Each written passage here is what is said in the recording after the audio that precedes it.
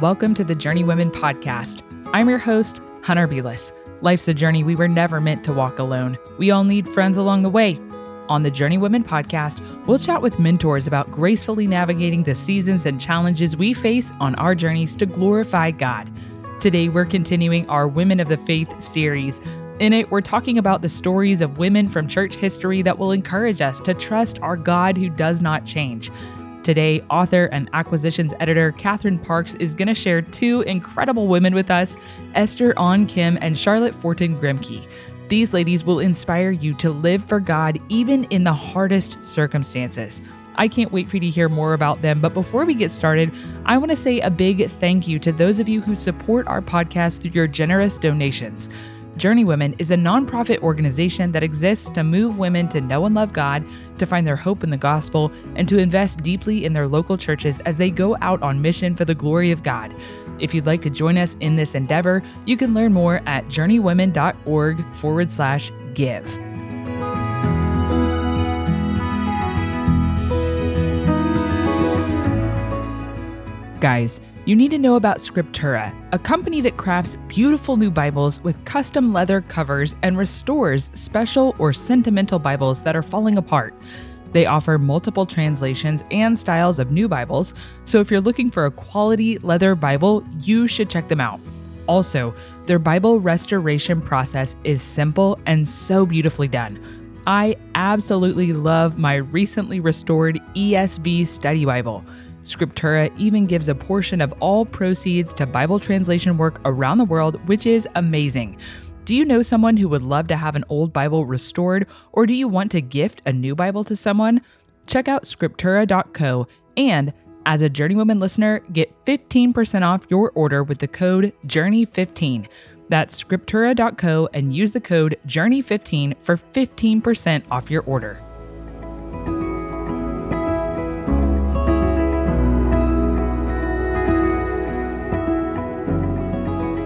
Kathryn Parks, welcome back to the Journey Women podcast. Thank you so much. It's so fun to be back. I am super happy to tell you that my girls have finally grown into something that you wrote long ago when we first met. In my mind, your girls are still like toddler, preschool age. So that's how I will always think of them. Absolutely. So a little backstory. Back in the day when I lived outside of Nashville, Kathryn and I connected, and she was publishing a book called Empowered: How God Shaped 11 Women's Lives. And at the time, I thought, this is such a fantastic book. I think I even read it for myself personally, but my little girls were so young that they couldn't fully appreciate it. And then when we started brainstorming this series, Women of the Faith, of course, we thought of you, and I pulled it out and realized, wow, I can double dip on my work. I can actually read and do the mom thing while reading aloud about Christian missionaries and biography to my kids and simultaneously be working for Journey Women. So praise the Lord. Thank you for letting me overlap my roles. I totally get that. That's always good. So tell the listeners a little bit more about who you are and what you do, because you've even taken on a new role since we originally met, and I think since I did our first interview. So yeah, tell us about what you do professionally and tell us about your personal life. Yeah, so I live in the Nashville area with my husband, Eric, and we have two kids. Our daughter's 15 and our son is 12. And I work also as an acquisitions editor for Moody Publishers. So basically that means I get to work with authors and develop books and kind of shepherd them through that process. So yeah, I've only been doing that for like a year and a half. So it is relatively new, but I really love it and love being on that side of the publishing industry and just kind of getting to be a cheerleader for authors and see their books go out and minister to people and the Lord use them. I know you're so good at that. Well, tell us about how you kind of came up with the idea for this book, Empowered. At the time, my daughter was 9, I guess, when it came out. Hadley's 8 now. So see, yes! Target demographic. Yeah. So Sophie was 8 when I was kind of coming up with the concept. And really what had happened is the 2016 election happened and the Women's March happened, the kind of first Women's March. And I just remember talking with friends, and my friend Palmer and I were talking, and she was like, I just feel like there is so much pressure on our girls to be everything. And I remember going to Target and seeing all of these shirts that said, the future is female and women's empowerment, and hearing the messages from the Women's March and just feeling like my daughter's generation and your daughter's generation were going to be saddled with so many expectations that were just way too heavy for them to live up to and not really what the Lord had for them. So started to think about the idea of what is true empowerment? Where does that come from? And what do I want my daughter to learn about what kind of power she should seek in the world? And at the same time, there were so many biographies that I wanted her to read and wanted us to read together, and so little time. And so kind of those two things just converged. And I felt like the Lord just led me to this idea of writing all of these kind of chapter length biographies for girls with the theme of God being the one who gives the power to love the unlovable person, or to stand up for justice, or to be faithful through really difficult situations. And my hope is that the girls who read this, and boys, would learn that the same God who did those things for these women can do it for them and is working in their lives in the same way. Absolutely, because there's not just one for girls, there is also one for boys. It's called Strong.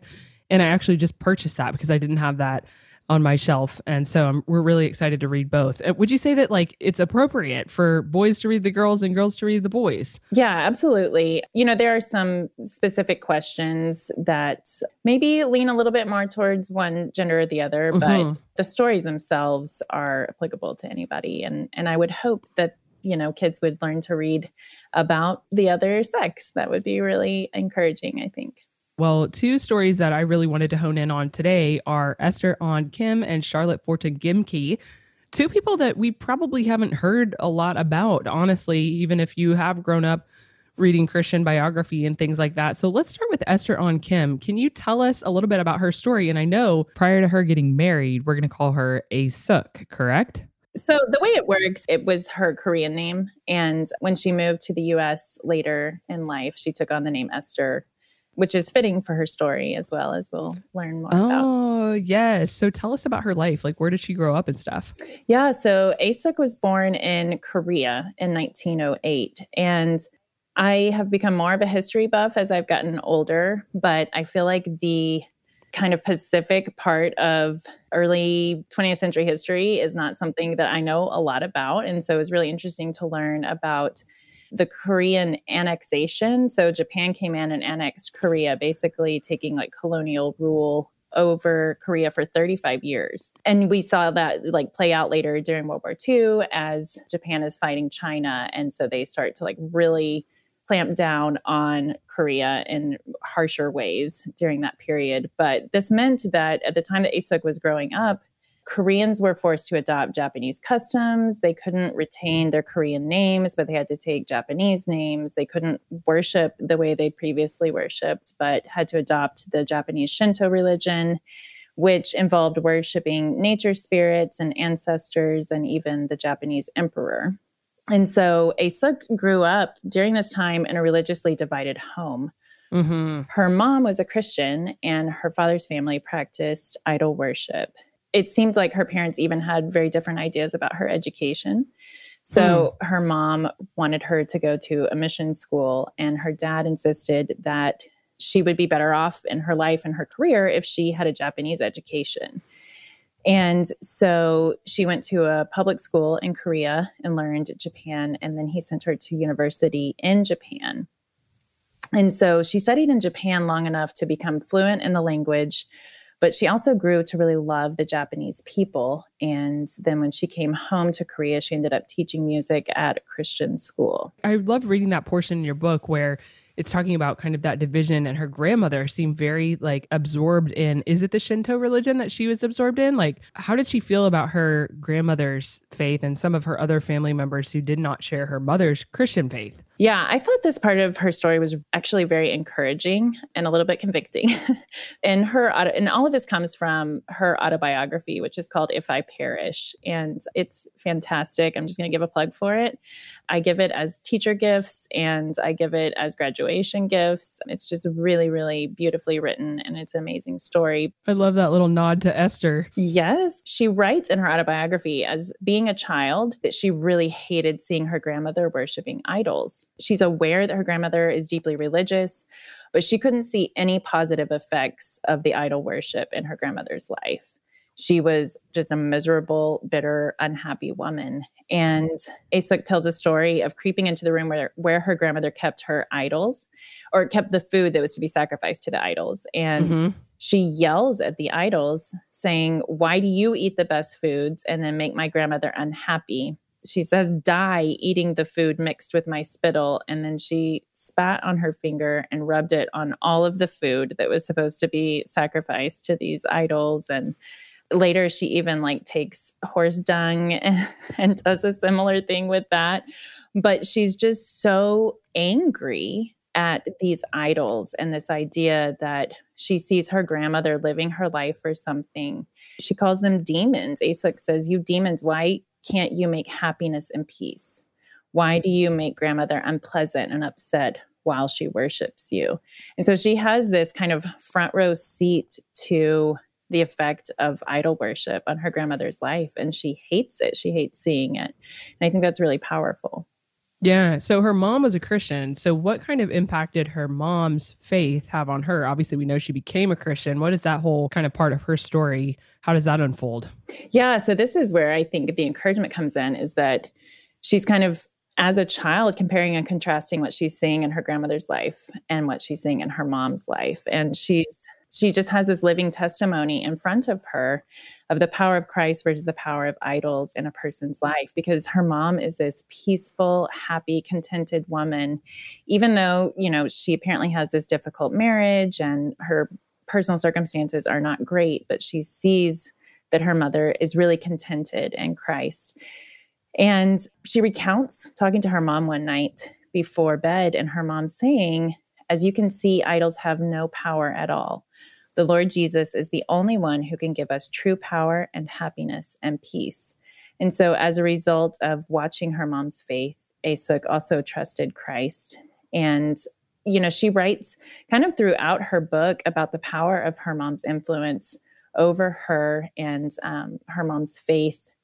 She later, which we'll get into, but she was trying to make this decision on whether to go on this difficult mission that she felt like God was maybe calling her to. And so she decides that basically she's going to test God, and she's going to go out in a crowd.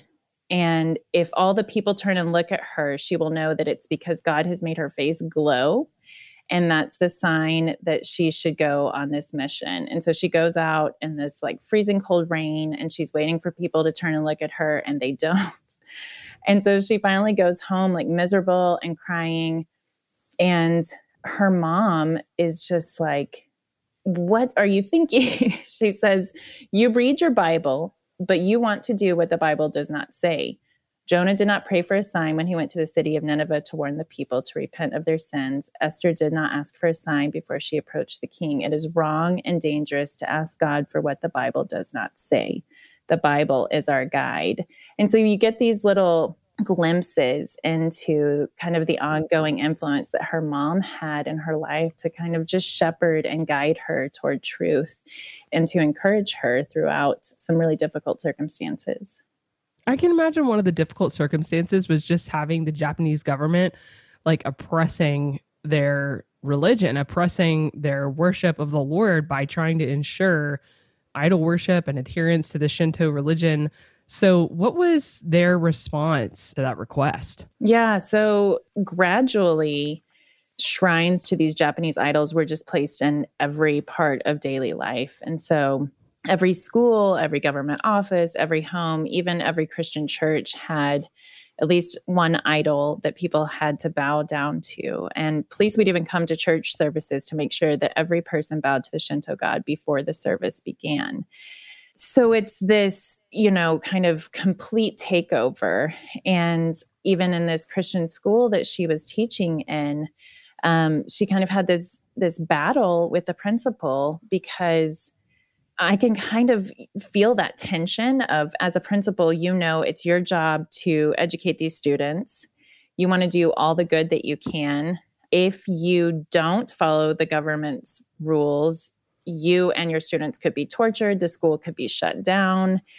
And so in some ways, it's not unlike decisions that we're making of how far are we going to go? Are we going to compromise, or, do the ends justify the means, and some of those things? And for ASUC, they just didn't. And so at the beginning of each month, all the students and teachers from the local schools would be taken out to a shrine where they were forced to worship the Japanese sun goddess.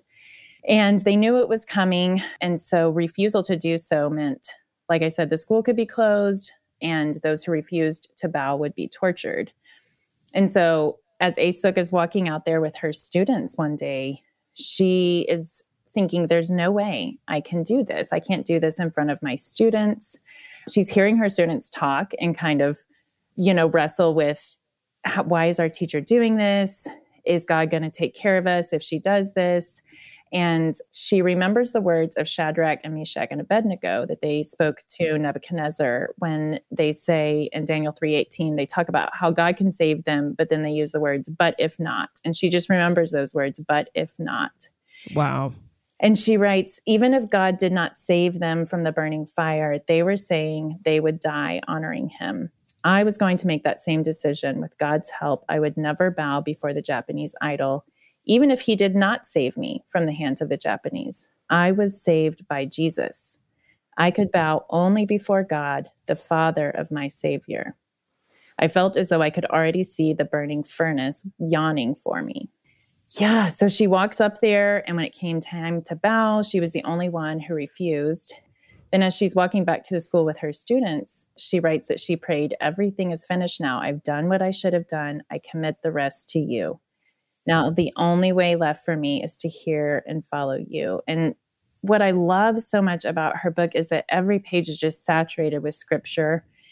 And it's not like, to be honest, like if I'm writing something, I'm like Googling verses on peace or verses on hope. But you just get the feeling that like she is it's so seeped into her bones. She's just saturated with it. It just comes out. And it's so encouraging. Oh. And so that's John 14. Just all of these words of Jesus are in her mind as she's walking down from, committing this atrocity in the eyes of the Japanese government.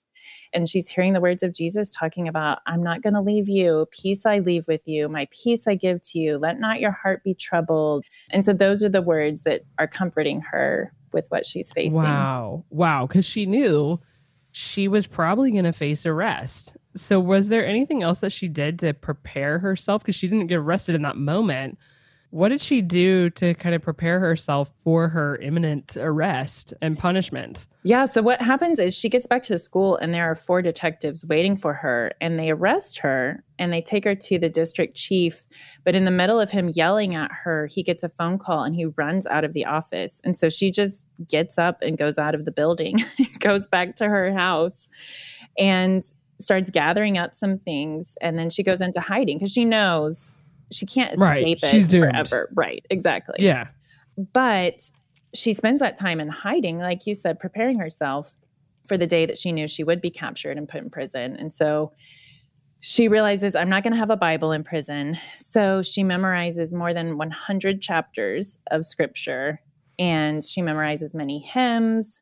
And so she's knowing, this is what I need. And then she fasts for days at a time and would sleep in the cold in order to prepare her body for the harsh conditions of prison.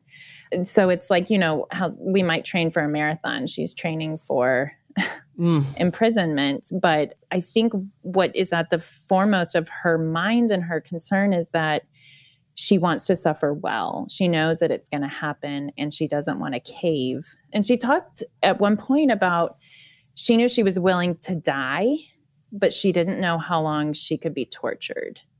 And she was concerned that the torture might be so great. What if she denied her faith? Yeah. And so there's that like tension. And so I think a lot of that preparation is for the kind of strength she would need to make sure that she did not deny her faith.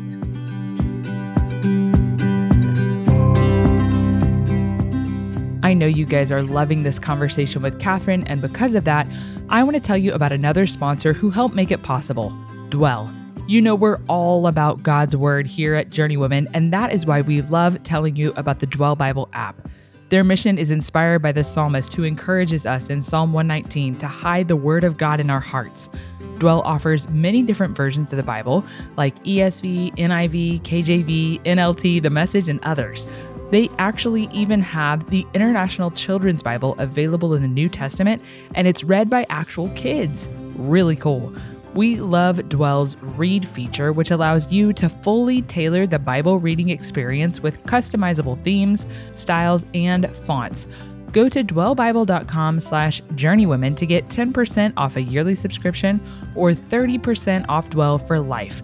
That's dwellbible.com/journeywomen to commit to scripture for the rest of this year or for life.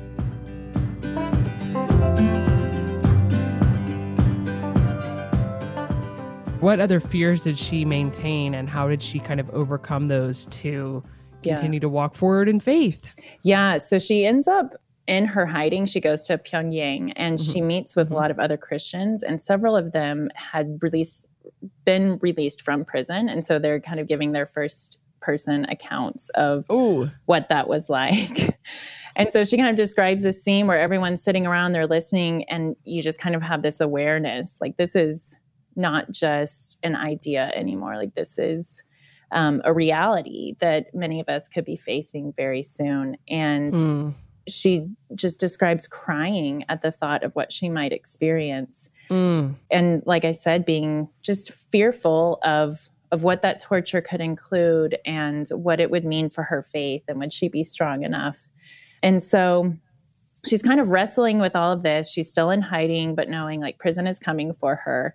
And then one day she gets this completely unexpected knock on the door from a man named Elder Park. And it's a much longer story, but basically this guy comes to her house and says, God has told me to go to the Japanese leaders in Tokyo and to warn them that God is going to punish them because of what the Japanese soldiers and officials are doing to the Korean people. And he says, I'm supposed to go and you're supposed to go too, because you speak the Japanese language and you love God. You have this beautiful faith that he's heard about. And so he says, God has led me here so that he can use you. She's like, man, you're crazy. Exactly. I can't even comprehend what that No, I would be like, okay, goodbye. Yes. So this is the decision that she's wrestling with when she goes out and like expects her face to be glowing as a sign that she's supposed to go. No wonder. Yes. So, and you can kind of relate, right? Like, God, you're going to have to make it a little bit more clear than a random man knocking on my door. And yet, that is some clarity. And so she understands, going to Japan could mean even greater torture than what she's already facing. And when her mom kind of lovingly rebukes her to not test God, but to look to scripture, Aesuk then spends 3 days in prayer and fasting and just reading scripture and asking the Lord to show her what to do. And at the end of that time, she knows that being beaten or starved or even killed, she says, would be better than disobeying God. And this is what God had called her to do. Oh my goodness. I am so challenged by that. When I look at my own life and I am walking through something hard, I can often look back on things and say, wow, I had no idea that God was preparing me for what he had prepared for me, like what he would allow in my life. So how could you see in Aesuk's life how God had prepared her for this great task? And how did she rely on him for strength to accomplish it? Yeah, I think that's one of the things that you really see as a through line in her autobiography is just nothing's wasted, that the Lord had designed all of this. And I think that's true of so many of us, and we can't always see it like you're saying. And I'm sure there were times that she was really unhappy at being forced to go to school in Japan and learn Japanese because of her father's insistence. And yet it was that Japanese education and her God-given love for the Japanese people that developed while she was there that led her to this opportunity to serve him by going to Tokyo. And you get that like for such a time as this idea from that, she was really prepared to do this. And what happened is, the Japanese soldiers were committing atrocities in Korea that a lot of the Japanese leaders didn't even know about. And so She talks about seeing all of these Japanese soldiers, like young men, getting on trains and thinking, they are being sent to do something that is so awful and that they have no control over.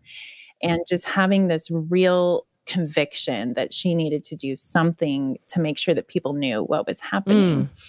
And so to make this long story really short, basically the message that Elder Park and Asuk believed that they were supposed to give the Japanese leaders was to warn them of God's judgment that would be seen by fire falling from the sky if the Japanese people did not turn from their sin against him and his people.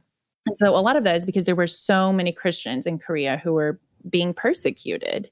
And so this message leads them to go to the Imperial Diet, which was a meeting of the highest officials in Japan. And in the middle of the assembly, Elder Park drops a sign down from the balcony on which he had written a message that called the government to repent and withdraw from Korea and to examine what was the true religion, Shintoism or Christianity. And so immediately the two of them are arrested. And, these are like the catalyzing events in her story, but over half of her autobiography takes place while she's in prison. She lived in a Japanese prison for 6 years. And really some of the most compelling chapters in the book are her ministry to her fellow prisoners. And it's so beautiful the way that she leaned on the Lord's strength to love the prisoners and the guards who many people would say were unlovable.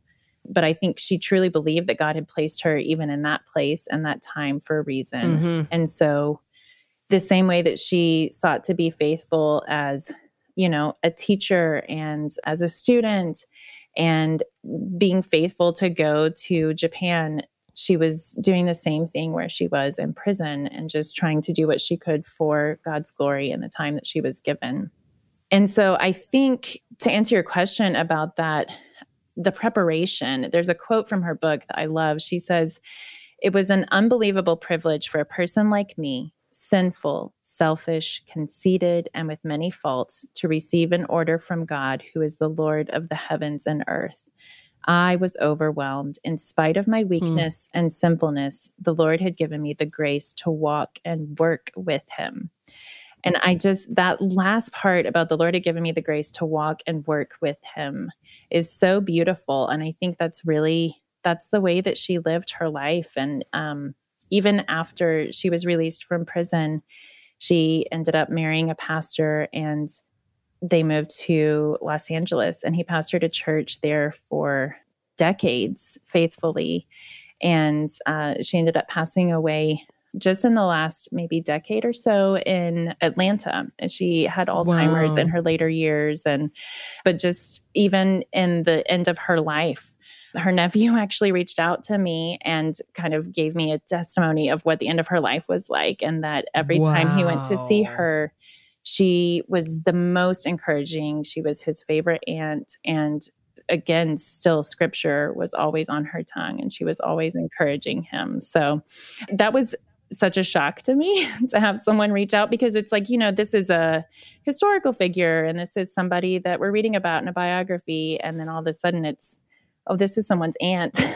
Totally personifies. Yes. And she really is who we think she is, which is always encouraging. That's so cool. Wow. And too, I thought it was so fascinating how, fire falling down from the sky, like really came true when people came in and bombed. Can you give a little bit of an account of that when the bombing happened? Yeah. So she heard nothing about that until she got out of prison, and then finds out, about the atomic bombs. And literally what she had told people is God's going to rain sulfur down on Japan. And you're reading that and you're like, what? This does not fit with my theology necessarily.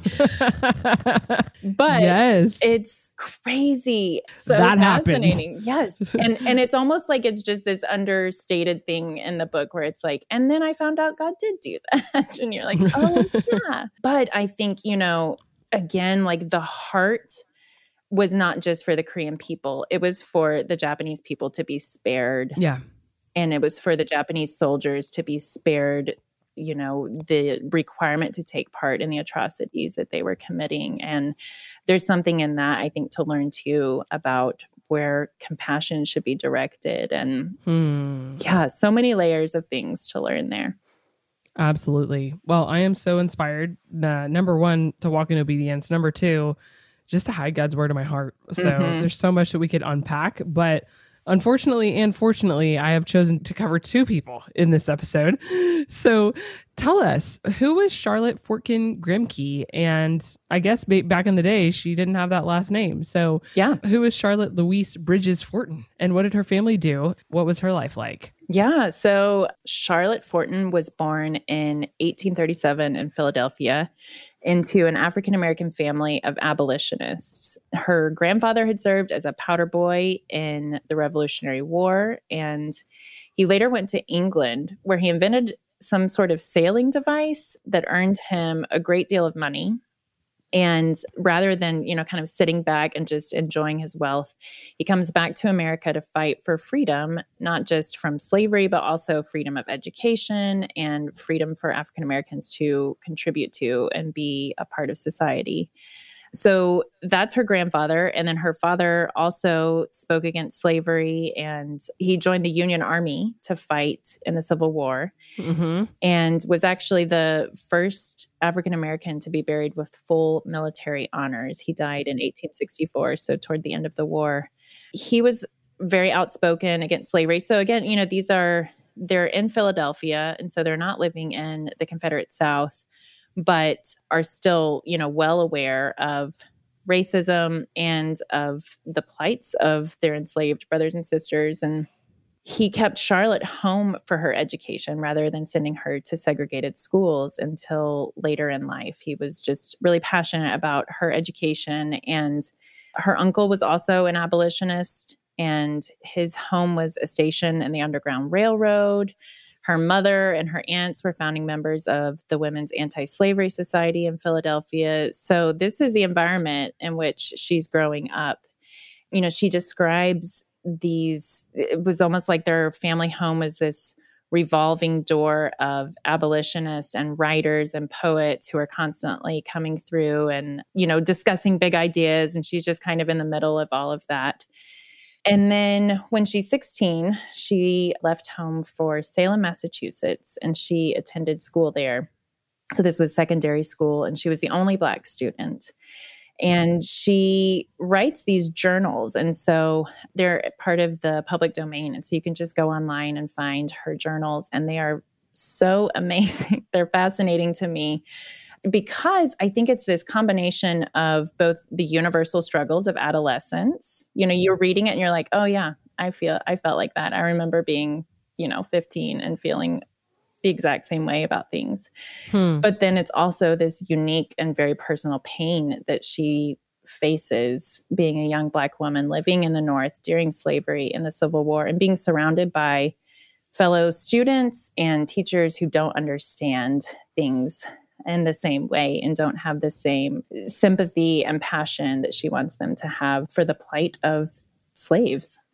Yeah. When did her kind of convictions to fight against slavery really begin to develop? Yeah. So, she grew up with, like I said, all of these influences in her life. And so I'm sure that she had those anti-slavery convictions from the very beginning. But we get a glimpse from her journal of when she really starts to feel the impact as she's, kind of coming of age and thinking of things on her own. And she describes the case of a runaway slave who was captured and was facing sentencing. And she writes that he was, quote, arrested like a criminal in the streets of the capital and is now kept strictly guarded. A double police force is required. The military are in readiness, all for this one man. She says, all this is done to prevent a man whom God has created in his own image from regaining that freedom with which he and with which every other human being is endowed. And so she takes this very personal and special interest in this case. And when this man is sentenced to be returned to his master, Charlotte is just distraught. And she returns to school determined to work even harder in order to, as she said, change the condition of my oppressed and suffering people. And, this is when she starts to see when you're really passionate about a cause and the people around you don't share your passion. Right. And yet this is so personal to her. And so she longs for her white classmates to understand and to feel the sorrow that she's feeling. And she frequently finds herself in situations where she's the only one who considers ending slavery as supremely important. There's just kind of this general apathy in the circles that she runs in. And that's just really heartbreaking for her. Wow. Well, I was super just enthralled with that point of her story and just cannot imagine the position that she was in, being the only African American in her schooling context. It's crazy.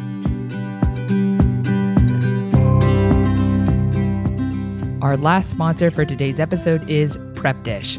Do you ever feel burned out from meal planning or trying to make healthy meals in a timely manner? I know I do, and I have a solution to offer you: Prep Dish. Prep Dish is a healthy meal planning service designed to help you prep delicious, homemade meals for the week in just 1 to 2 hours so you don't have to think about what's for dinner for the rest of the week. Prep Dish marks one giant thing off the to-do list every day by freeing you up from having to plan and prepare a last-minute meal every afternoon. And they have delicious meals like Caesar salmon wraps, apricot glazed chicken thighs, and chipotle ground turkey tostadas. If you need to take a mental break and have somebody else handle the meal planning, they have got you. And you can even try Prep Dish for 2 weeks totally for free. Just go to prepdish.com/journey for this amazing deal. Again, that's prepdish.com/journey for your first 2 weeks totally free.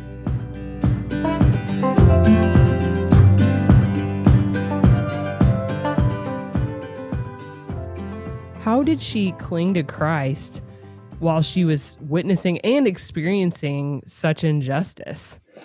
Yeah, I think this is really where the strength of reading her own words is so powerful, because she writes in her journal when she's 16, and this is kind of a long quote, but I think it's worth reading.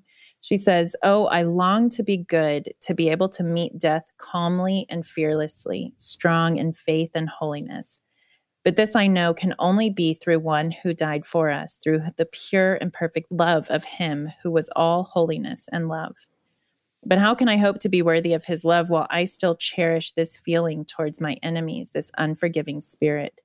This is a question which I ask myself very often. Other things in comparison with this seem easy to overcome, but hatred of oppression seems to be so blended with hatred of the oppressor, I cannot separate them. I feel that no other injury could be so hard to bear, so very hard to forgive as that inflicted by cruel oppression and prejudice."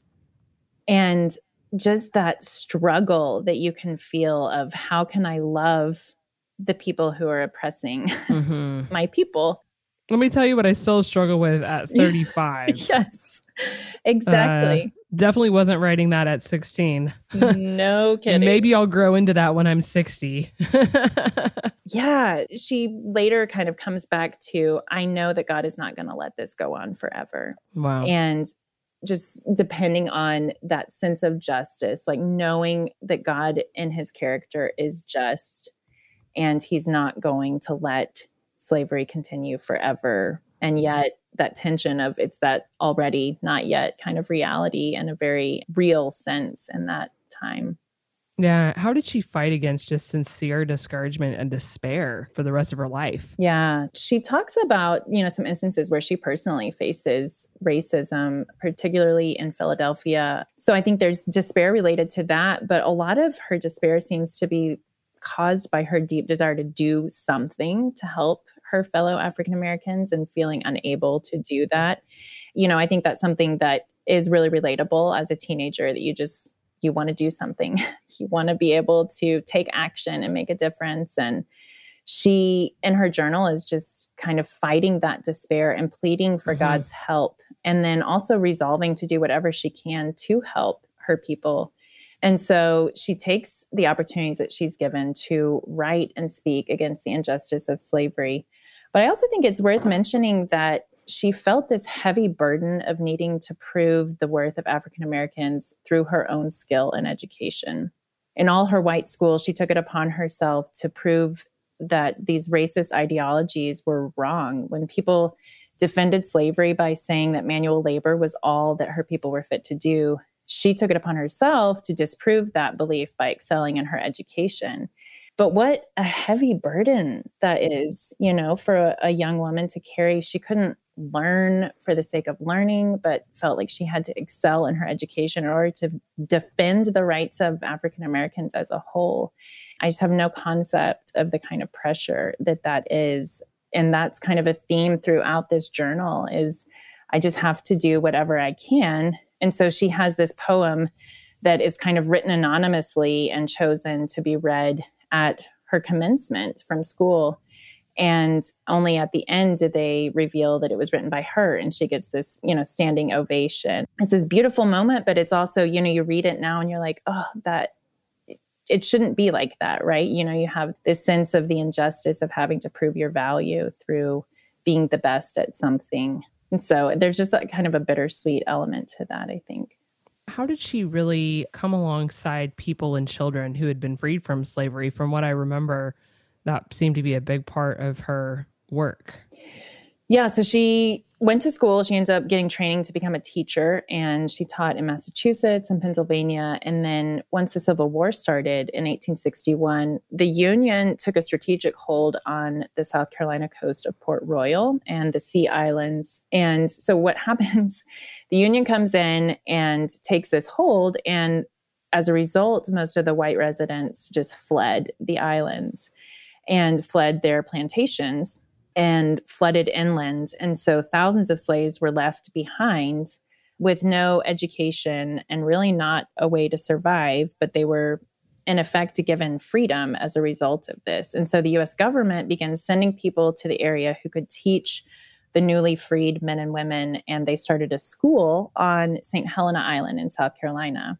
It was actually the poet John Greenleaf Whittier, who was a friend of Charlotte's, who encouraged her to apply to go to Port Royal as a teacher. And so when she's 25, she sails from New York to head to South Carolina to be the first Black teacher at the Penn School for newly freed children. In the day, she would teach these kids to read and write in the little brick church on the island. And then in the evening, she would do the same for the adults on the plantation where she lived. And she also took a role in nursing Union soldiers, particularly African-American men who had enlisted to fight for the Union. And so she kind of goes from this existence in Massachusetts and Philadelphia that is very different. And she sails down and is surrounded by people who speak a different dialect than she does. And so she's trying to learn right alongside the people that she's there to teach. And her descriptions of that time are fascinating. She ends up meeting Harriet Tubman and just has all of these fascinating experiences. And again, she records them in a journal, and her journals were published by the Atlantic Monthly, give a look at life for these newly freed African Americans in the South during the war and before Reconstruction. And so again, you can find those online, and I think they're just fascinating to read about her experience. Wow. Very, very inspiring. So, we've talked about both of these women, and both of them just seem like such giants of the faith, especially in comparison to me. I'm like, oh man, I couldn't even hold a candle to what they did for the kingdom. How did God use them, though, in their circumstances to accomplish these great things for his glory? And how might their lives actually encourage us in our kind of everyday, ordinary lives to walk forward in faithfulness as they did? Yeah, I think that you're right. It's tempting to elevate people as like giants of the faith. And it's interesting when you look at both of these women because their lives were in a lot of ways not that remarkable until they were, right? And so, they're both teachers. They grew up in systems of injustice and persecution. And both of them, their hearts were really drawn to the plights of the people around them. And Charlotte's journal talks about kind of her wrestling with this desire to do something big and important. And she struggles with this idea of like, what is sinful ambition and what's godly ambition? And how do I know the difference? And which I think we can all relate to, especially in our younger days. But in the end, I think what you see from them both is that they just went about their daily lives with the resolve to do all they could to honor God and to serve their fellow man. And it was this daily obedience that God used to give them both the opportunity and the strength to stand for justice and serve other people faithfully. And really, I think that's one of the main things that we learn when we study women from church history, is that these women aren't trying to do anything remarkable. And I think for most of them, given the chance, they would rather have not. I'm sure that Asa or Esther Kim would rather have not spent 6 years of her life in prison if she could have honored God by doing something else. And I think what you see is these are just people who are living in step with the Spirit and paying attention to the world around them and looking for ways to shine a light and push back the darkness in their sphere, whatever that is, whether it's small or big. That's what I learned from them is I don't have to do what they did, but am I paying attention to the people around me? Am I paying attention to the darkness and looking for ways to push it back just a little bit by shining the light of Christ? Yeah, I love that. And another thing I find so encouraging, kind of a simple joy, if you will, when it comes to studying women from church history like these two, is just to think about how integral the very basic disciplines of our faith were to propelling them to walk in obedience. Because a lot of times I feel so overwhelmed by decisions I'm making or, just my own sin and having to wage war against it. And just to remember, just go back to the basics. Go back to the basics of scripture memory, like with Esther. Go back to the basics of just walking in obedience to love our neighbor, like with Charlotte. It's like, let's just go back to the basics. That's a simple joy for me when it comes to studying women from church history. Do you have any kind of simple joys from looking at the lives of women from the past?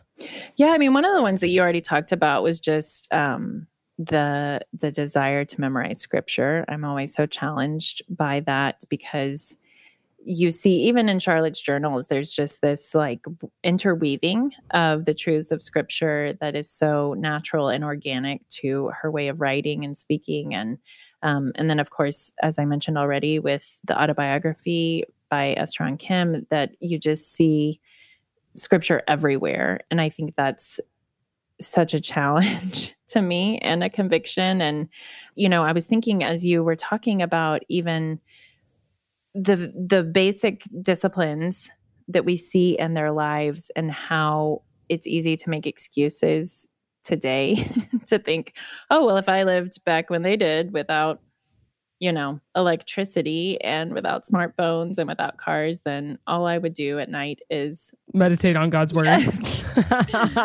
And play the pianoforte. But there's distraction in any age, and they chose the better portion. And that's what I want. And so often don't do. And so, I don't know if it's a simple joy or a very deep convicting thought, but yeah, a simple kick in the pants. Yes, exactly.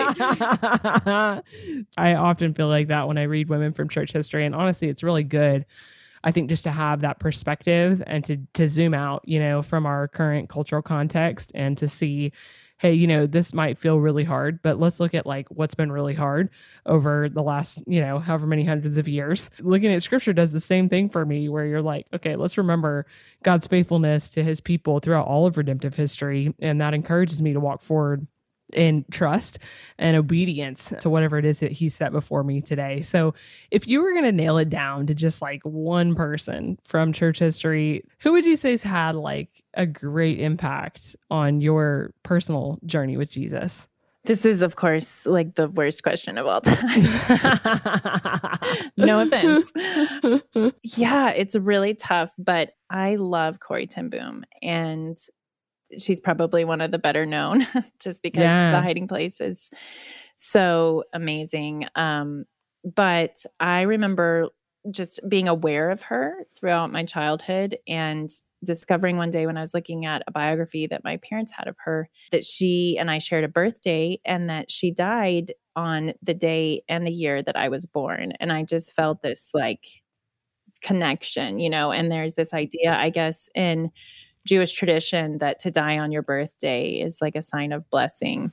And so it just felt really special to me as a kid that I was born the day that she died and that we shared a birthday. And it was sadly like a really long time after that I finally actually read The Hiding Place. But it was I don't know how to even really express how life-altering it was for me. But I think there's something, and I talk in Empowered about, like, I cover Corey in a chapter and I cover Betsy in a chapter, and how it's almost hard to cover Betsy because we don't really know what she was truly like, because what we learn of her is Corey's perspective of her. And I think Corey is so hard on herself in writing The Hiding Place, and she is maybe overly kind to the memory of Betsy. And yet it's that honesty that she writes about her own struggles, her struggle to be contented in a concentration camp when there are fleas, her struggle to thank God for things that seem really hard, her struggle to love really difficult people, including the man that she loved who jilted her and married someone else. And just the relatability of all of that is so powerful to me. And then I ended up giving the book to my daughter when she was 10. There's like a junior reader's edition. And that was what the Lord used to draw her to himself. And wow. Yeah. And I just remember her telling me that, if God could take care of Corey and Betsy, that she knew he could take care of her. And just that simple faith that it inspired in her is such a gift that I'll always be so thankful for. So. Oh, that's wonderful. Well, if people want to learn more about Corrie ten Boom, we covered her story with Laura Wickham in this series, so she will also be included. And if people want to learn more about women from church history, I just have to highly recommend Empowered, How God Shaped 11 Women's Lives by Catherine Parks. So thank you so much for joining us and talking about these ladies today. It's been such an inspiration to me and a joy to have you on the show. Well, it's been an honor. Thank you so much, Hunter. I appreciate it.